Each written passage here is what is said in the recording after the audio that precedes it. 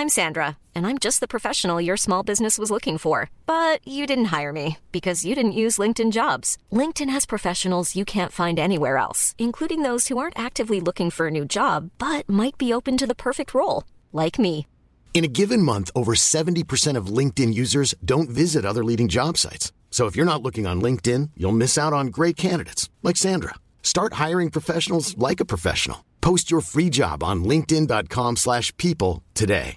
Hey, I'm Ryan Reynolds. At Mint Mobile, we like to do the opposite of what Big Wireless does. They charge you a lot, we charge you a little. So naturally, when they announced they'd be raising their prices due to inflation, we decided to deflate our prices due to not hating you.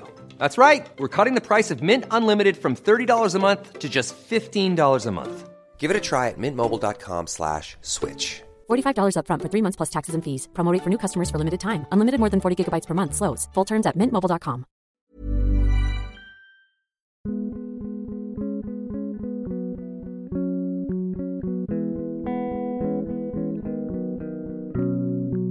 Welcome to the Virago Podcast, a monthly celebration of books, reading and writing, brought to you by Virago Press, the international publisher of books by women.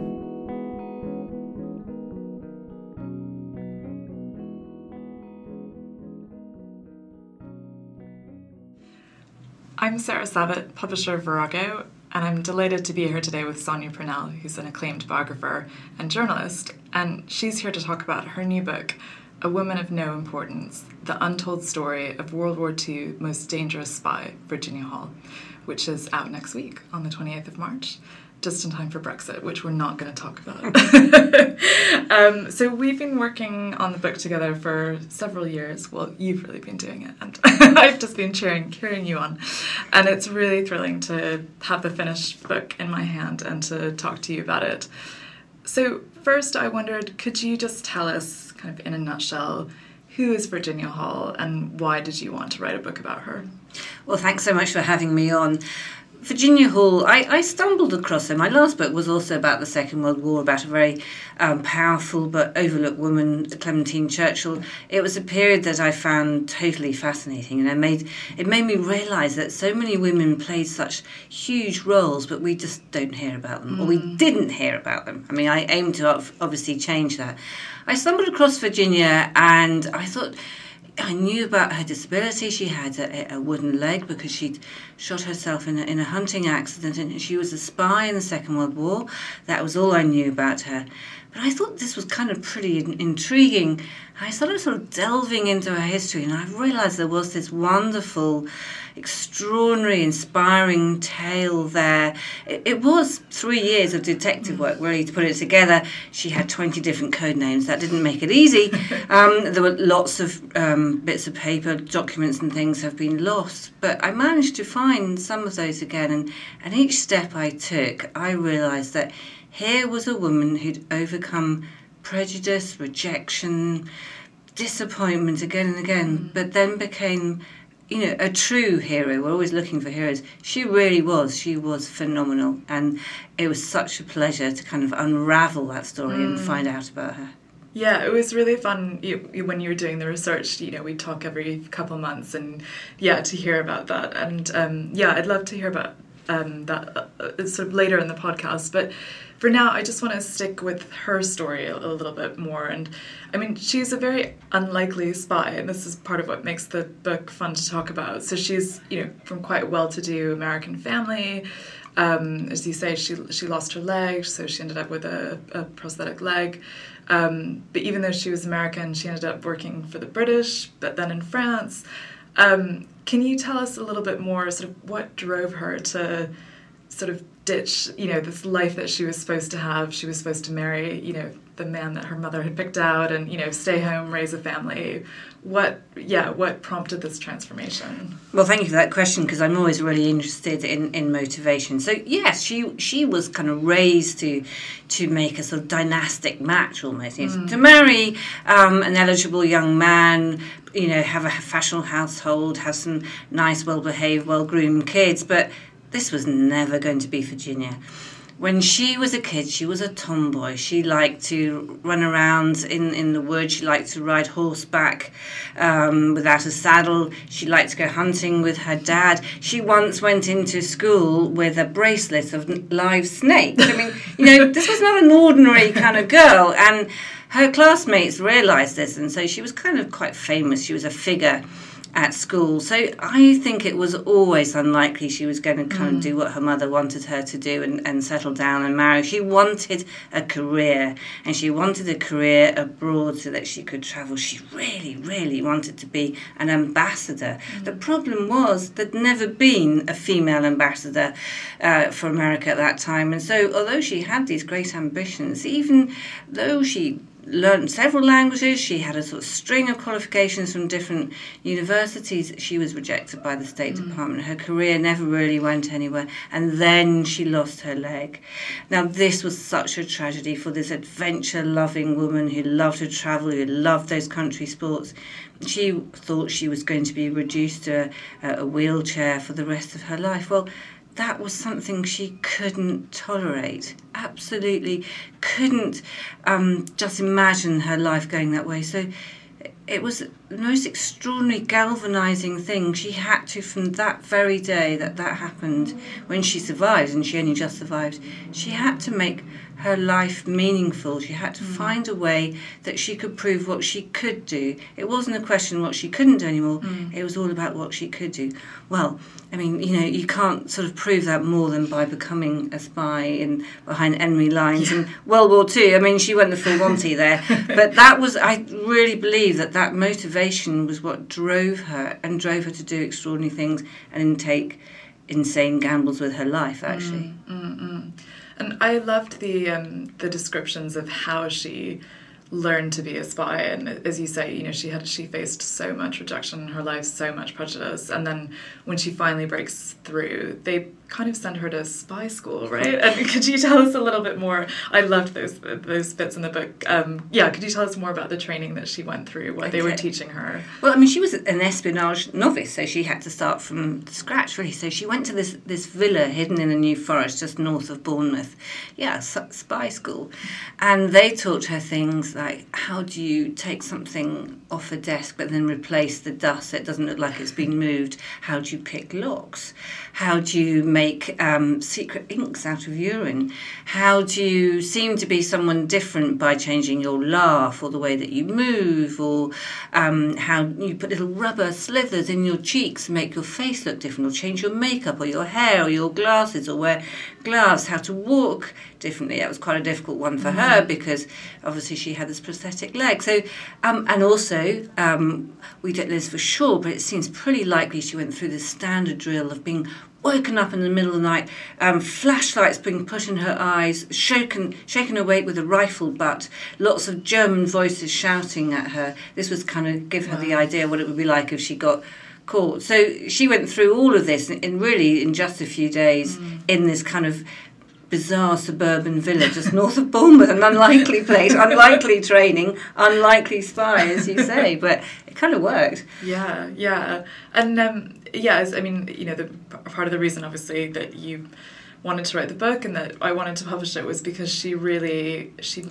accomplished huge things and she really pushed spycraft forward. And so as you said, she was a total novice. She had these 3 days in the New Forest, and can you say then what she did with that knowledge and obviously her own intelligence and passion? Sort of how did she move spying forward? What did she change? The problem was at the time that she had to go behind enemy lines into Vichy, France, and set up networks, therefore, in a foreign country with no reception committee. No one was there to help her. No one knew quite how to do that because no one had done it before.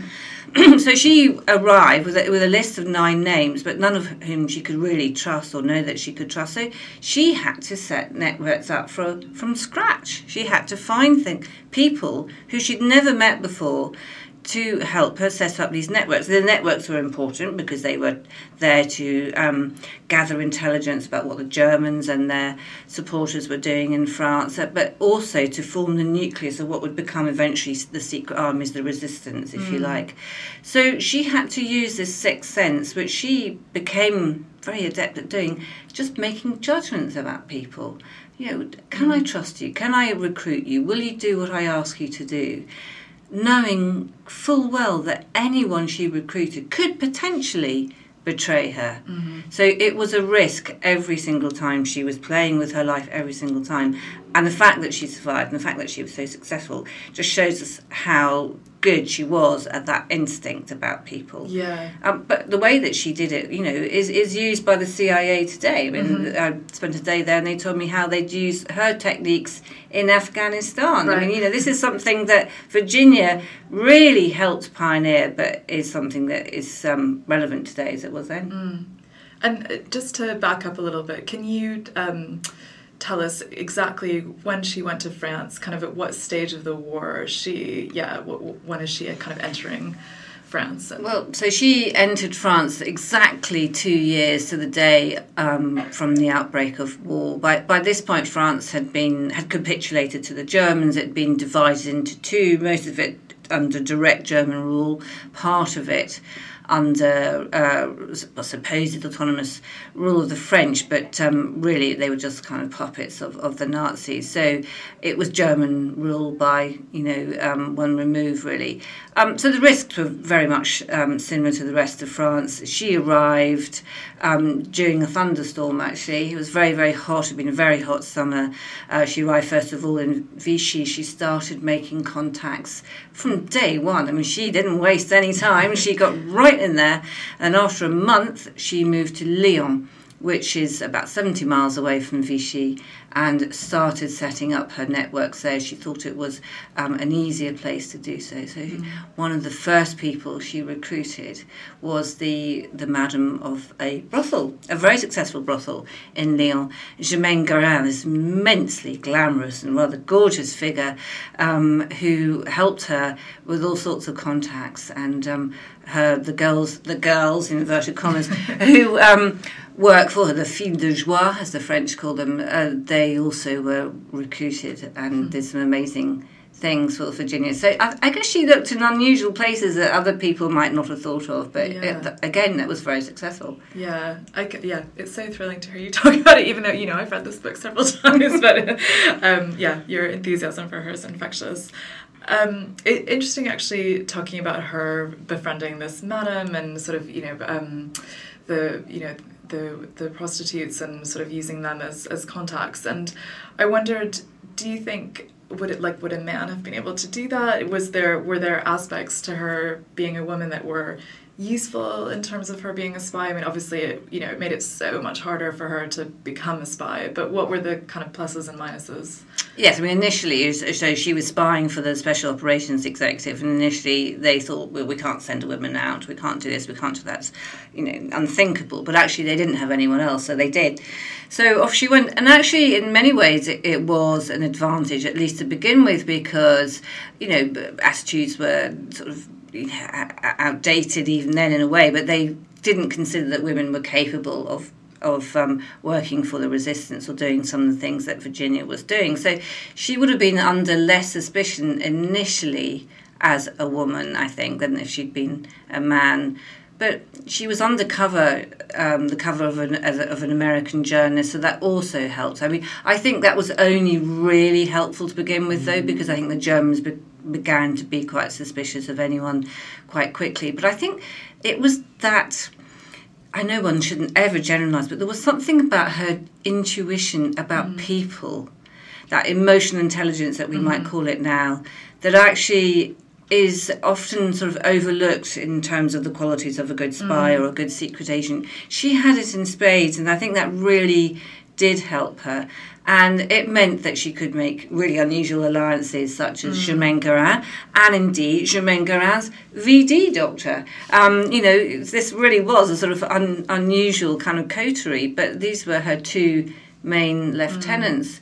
And they trusted her. They put their lives on the line for her very quickly. Maybe they wouldn't have done that to a foreign man, because there she was coming in, but she was putting her life on the line for their country, and they were so impressed by that they decided they would do the same. Yeah, I think that's really interesting, and I think, I guess often you do sort of, there's this kind of debate about whether women, sort of women's intuition just comes from the fact that women live in a man's world. So we grow up having to figure out someone else's, sensibilities and priorities, and so sort of weirdly living in the patriarchy makes you more intuitive and emotionally intelligent. Maybe that's the benefit. I think that may be. I think also to add to that, because she was disabled, she had been rejected by the State Department for that reason, as well as her gender. I think, therefore, she was very in tune with people. She was very good at picking up signals and sort of unspoken, unwritten messages, because she had to be. That accident had isolated her quite a lot, and she'd received quite a lot of, painful, hurtful reactions from people. So I think it did help her disability. It helped her to understand and to read other people, and maybe being a woman also worked with that too. Fascinating. Ready to pop the question? The jewelers at BlueNile.com have got sparkle down to a science with beautiful lab-grown diamonds worthy of your most brilliant moments. Their lab-grown diamonds are independently graded and guaranteed identical to natural diamonds, and they're ready to ship to your door. Go to BlueNile.com and use promo code LISTEN to get $50 off your purchase of $500 or more. That's code LISTEN at BlueNile.com for $50 off. BlueNile.com, code LISTEN. Hiring for your small business? If you're not looking for professionals on LinkedIn, you're looking in the wrong place. That's like looking for your car keys in a fish tank. LinkedIn helps you hire professionals you can't find anywhere else, even those who aren't actively searching for a new job but might be open to the perfect role. In a given month, over 70% of LinkedIn users don't even visit other leading job sites. So start looking in the right place. With LinkedIn, you can hire professionals like a professional. Post your free job on linkedin.com/people today. Hey, I'm Ryan Reynolds. Recently, I asked Mint Mobile's legal team if big wireless companies are allowed to raise prices due to inflation. They said yes. And then when I asked if raising prices technically violates those onerous 2-year contracts, they said, "What the f*** are you talking about, you insane Hollywood ass?" So to recap, we're cutting the price of Mint Unlimited from $30 a month to just $15 a month. Give it a try at mintmobile.com/switch. $45 up front for 3 months plus taxes and fees. Promo rate for new customers for limited time. Unlimited more than 40 gigabytes per month. Slows full terms at mintmobile.com.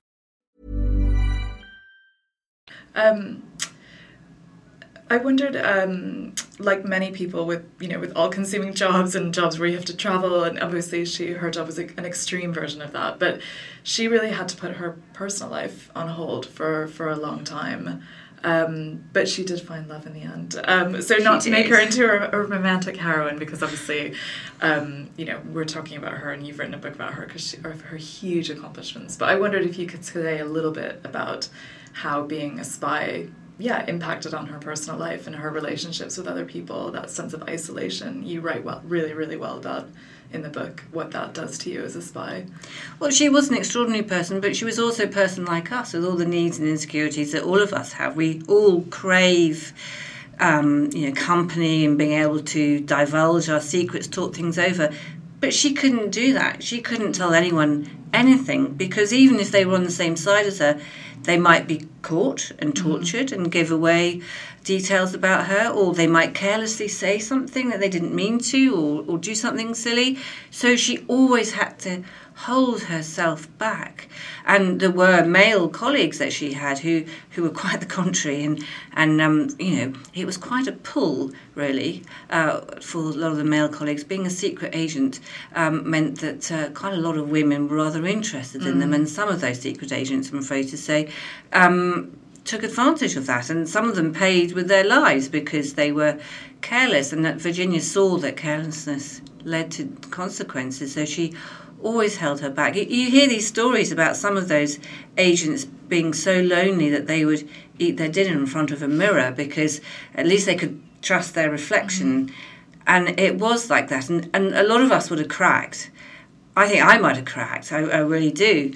But she didn't. She didn't let herself go. She didn't confide in people. And that's why she survived 3 years behind enemy lines, and almost the longest of anyone in France, Allied agents. I mean, and it was for that reason. And yes, ultimately, though, it's lovely because she did find someone right towards the end of the fighting in France, and they later married, and he lightened her life. And when I think about that, when I think of what she'd been through, and I think about that she did finally find love, I mean, that's when it really gets me. I'm so pleased that happened for her. Yeah, no, I felt the same, and the way that you write about it in the book, it's not the sort of cliche like, oh, thank God she found love in the end, but it's, as you say, she held back from everyone, from her mother, she wasn't really allowed to have any friends or, any of those intimate connections. So I also, I found that so moving every time I read it, to know that she had someone she could talk to and confide in the end. Yeah, she was, completely alone. She fought alone. She had to, and until right at the end, and then that changed. Yeah. And going back to what she did in France. I don't want to spoil the book. There's so much in it. But I wonder if you could pick out sort of maybe one operation that she was involved in that you found particularly interesting, or felt sort of innovative in terms of what she was doing, or particularly important in the course of the war. Well, everyone's heard of Colditz, the escape from Colditz, but as we know, those men didn't make it. They were recaptured on the whole. But Virginia managed to break a dozen agents out of a prison camp in France in spectacular style. And no one has heard of this. It's so extraordinary. There was a prison camp called Mozac.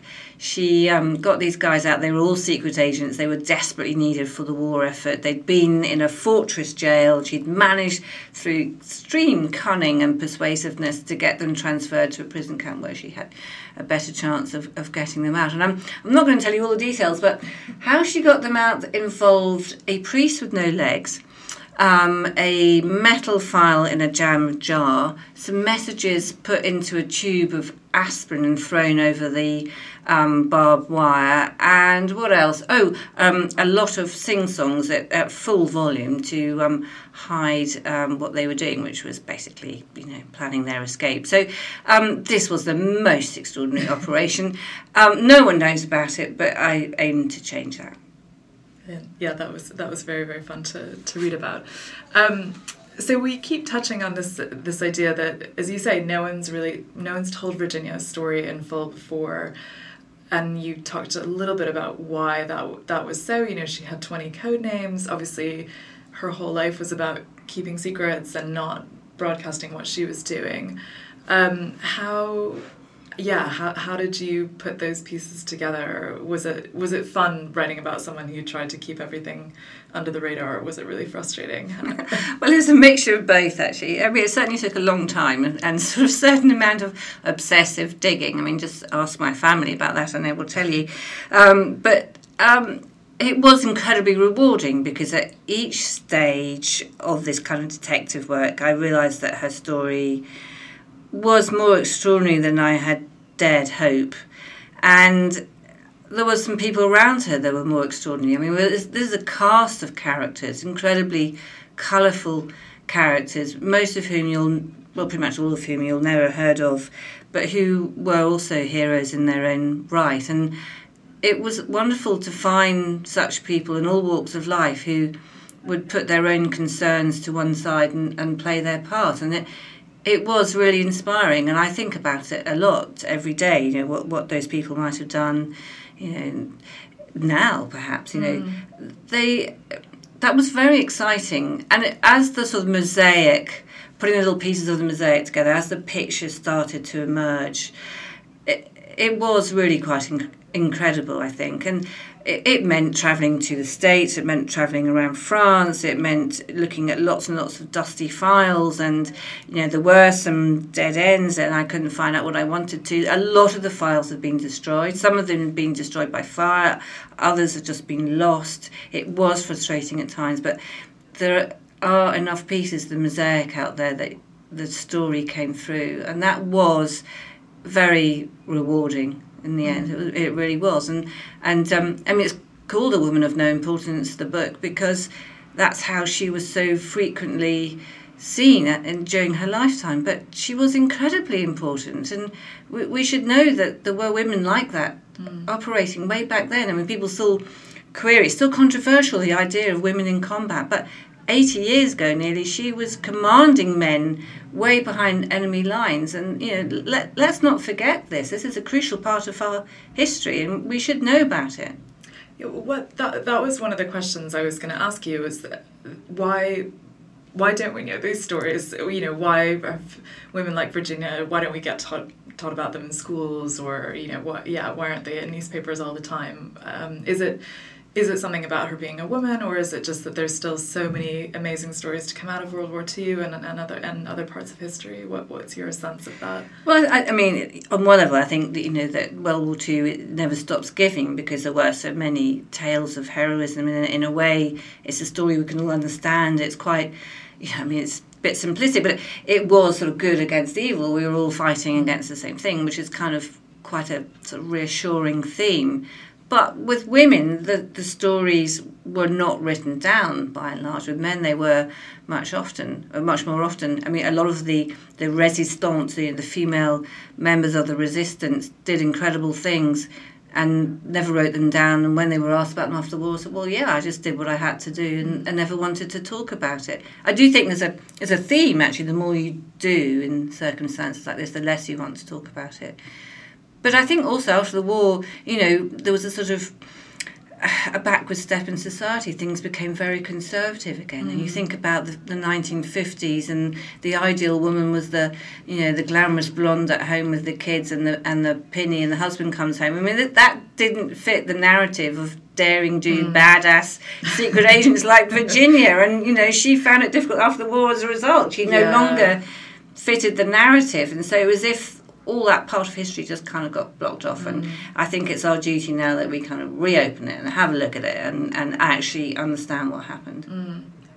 It is kind of, I mean, I know she did, quite happily have a more domestic life with her partner after the war and everything, but she obviously really came up against that sort of conservative backlash against women.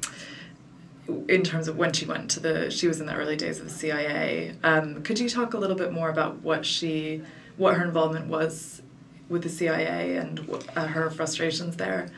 Yeah, I mean, she was one of the first women to join the CIA, and as her interviewer said at the time, he'd never interviewed anyone as well qualified as she was, but she never really got given the big glamorous jobs, the overseas missions. She had a few, but it never really went anywhere. She wasn't promoted. There were issues about her pay. Hey, that sounds familiar, doesn't it? The old gender pay gap thing was right there in the CIA, and I managed to get the job appraisals and see all that stuff. So, but also she was an embarrassment, because most of the male CIA officers, they call them officers in the CIA, had never done anywhere near as much as she had done in the field. So she was kind of made them feel uncomfortable, and they took out that feeling of being uncomfortable on her, I'm afraid to say. I mean, what I would say now is that, the CIA has just got its first female chief, and she has said specifically that Virginia Hall was one of the women who paved the way for her to, become director of the CIA, and that the CIA now, fully admits that they did not treat Virginia Hall properly after the war and did not, make use of all her talents and experience. But obviously it's too late now, but, we are at least finally progressing on this. And she was, yet again, a pioneer. Definitely, yeah, and as you say, despite the frustrations, it's so brilliant to see her being celebrated by the CIA, and obviously in this book as well. And I know the movie rights were also snapped up very quickly. I think maybe even after the US deal, maybe even before I bought the book. Anyway, very, very quickly. So Paramount have optioned it, and with Daisy Ridley, I think, attached to stars Virginia. I know it's all very under wraps, but is there anything you can tell us about the film and what's happening? Well, being the mere author, of course, I'm probably the last to know, but there is a screenwriter who is working on it as we speak. I think he has just been in France. I think he may have just finished his trip to France and doing some research there. They seem very, very excited about the story, and which, of course, is just thrilling to think that we might see her on the screen soon. I just think it's wonderful. It is a very filmic story. I couldn't help thinking that as I started researching it. So yeah, it'd just be great, Yeah, watch out for it. Definitely. And what do you think? Because as you made reference to, Virginia after the war didn't go around sort of broadcasting what she'd done, and for good reasons. But what do you think she would think of this book, let alone being on the big screen? I think she would probably have been embarrassed. She didn't really like that sort of attention. I mean, she won this very, very prestigious honour in the States as the second highest military honour, and she was the only civilian woman in World War II to receive it. And President Truman himself wanted to give her the honour and in the White House, and she turned it down because she didn't want the attention. But on the other hand, I think, she would probably have found it easier that other people were talking about her than she was talking about herself. And I think also she was keen for other women to follow her in her footsteps and realise that women did have these talents and such a contribution to make. So I'm hoping that she'd like it, yeah. Yeah, I think she'd love it.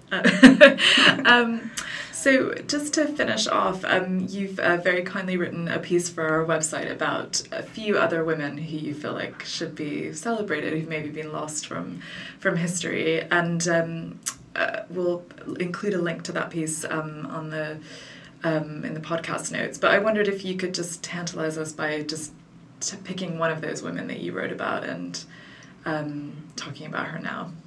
Well, I suppose the one that I know best, because I've written a book about her, is Clementine Churchill, who, Churchill himself said he could never have won the Second World War without her. So, that's kind of quite a good kind of write-up, I think. And it wasn't just Churchill himself, it was Churchill's chief of staff, it was the American ambassador to Britain, it was Churchill's doctor, who was around a lot. I mean, she was, again, someone who was kind of trying to prove herself. When she married Churchill, everyone just laughed behind her back and thought she wasn't up to it, and it was all quite bitchy and not very nice. And so she decided the day that she married Churchill that she would prove that she would be, not only a wife but also a kind of political partner. And a lot of the times she made him far more sensible than he would have been otherwise without her. And I think she stopped him making plenty more mistakes and helped him get over the mistakes that he did make. And we owe her a lot. And she, again, was a pioneer. And again, there are 800-page books about Churchill that basically don't mention her at all. It's just bizarre. It's just one-sided history. And it's simply impossible to assess Churchill without knowing about her. So it has to be Clementine, yeah. Yeah, Orrin published that, not Virago, but when I read that book, I did also think, oh my God, how has no one ever written her story before? She's essential and, just completely fascinating. So, but yeah, as you say, there's just so many of these women who are, and I'm sure men too, but particularly women whose stories are right in the centre of history and we don't know them. I think there are, and so many of their stories resonate today. I mean, a lot of the same issues I've already mentioned, the gender pay gap, but just these assumptions quite often made about women that are just unfair and ridiculous because, women are so different, and can do all sorts of different things, and it's just pointing out all these amazing talents that are found in women just as they are in men, but we don't hear about those talented women, and I really want to make a point of finding them and telling their stories because I think we can all learn a lot from them. Definitely. Yeah, no, I mean, as you've said, Virginia is incredibly inspiring, and it's one of the things that makes the book I mean, it's so fascinating and gripping, but it's really, really inspiring and something that really stays with you, I think. Well, she's just a bit like one of the friends that you really wish you had. You know? Yeah. Yeah. We were joking about getting What Would Virginia Do bracelets. Yes, that's right. Yeah. Well, I often think that, when I find myself in a bit of a pickle, I think, what would Virginia do? And she wouldn't, she would stay calm first thing, and then she would kind of just sort it out. But no, she's really, really inspiring. I mean, she really was a phenomenal woman, and all the challenges that life threw at her, I think that triumph over adversity made her really something and someone so special, so extraordinary, that I just, I love telling her story. That seems like a perfect way to end. And we're about to send Sonia off on a very long publicity tour, so I will let you go now to prepare. But so A Woman of No Importance is out on the 20th of March. I hope the stories that Sonia's been telling are just a few of the incredible stories in the book.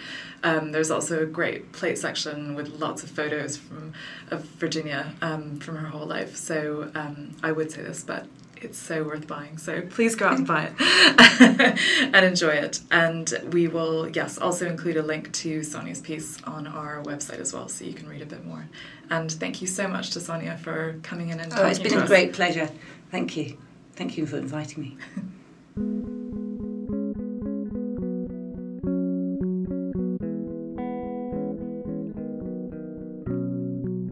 Thanks for listening to this episode of the Virago podcast. If you enjoyed it, please subscribe and also leave us a review. It helps other people find the podcast. We'd also love you to be in touch on Twitter, Facebook, Instagram, or our website, virago.co.uk. Tune in next month for another installment of Books, Feminism and Conversation from Virago Press, the international publisher of books by women.